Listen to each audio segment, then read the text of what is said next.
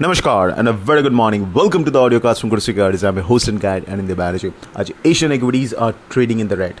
और overnight, the US stocks though closed in the green but gave up almost all its intraday gains. तो कल जो US CPI report था, CPI inflation, that was in line with expectation. There's no surprises there. But interestingly, जो US bond yields था, that rose sharply, especially the 10-year and higher. And that is what caused a recovery in the US dollar index. Because by the time the US inflation report was out around 6 in the evening, US dollar index had sold off. But right after, it began to recover and almost recoup the entire losses that it suffered. जिससे कारण USD INR, which gave an impression that we may have finally got our breakdown and possibly we could see lower levels of 82.30 or towards 82. That hope was completely dashed as spot reference in the offshore recovered back towards 82.80.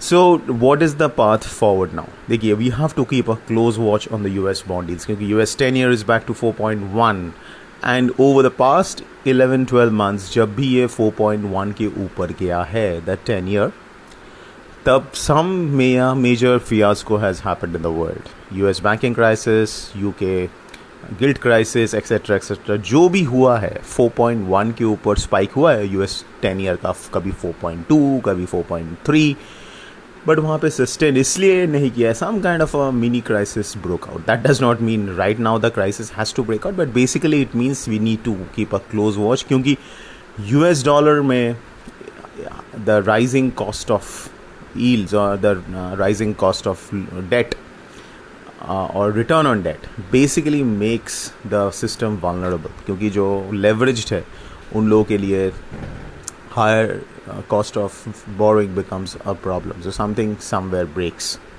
So we need to be cautious here and keep a close tab on the US 10-year and higher yields.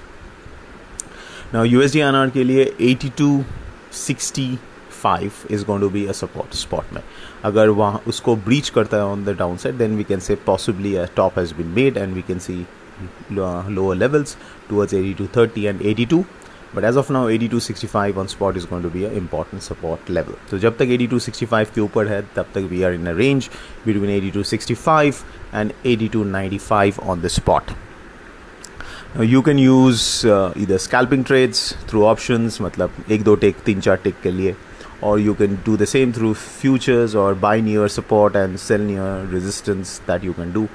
Short strangle can also be done, but remember the risk reward is not favorable, so ensure that your position sizes are small in a short strangle, or even you can have a mini hedge either on, if not on both sides, at least on one side of the trade. Cross currencies में euro INR, GBP INR can be range bound, but yen INR can remain under pressure. So that's it, folks. This is Anindya signing off. Have a fantastic day ahead.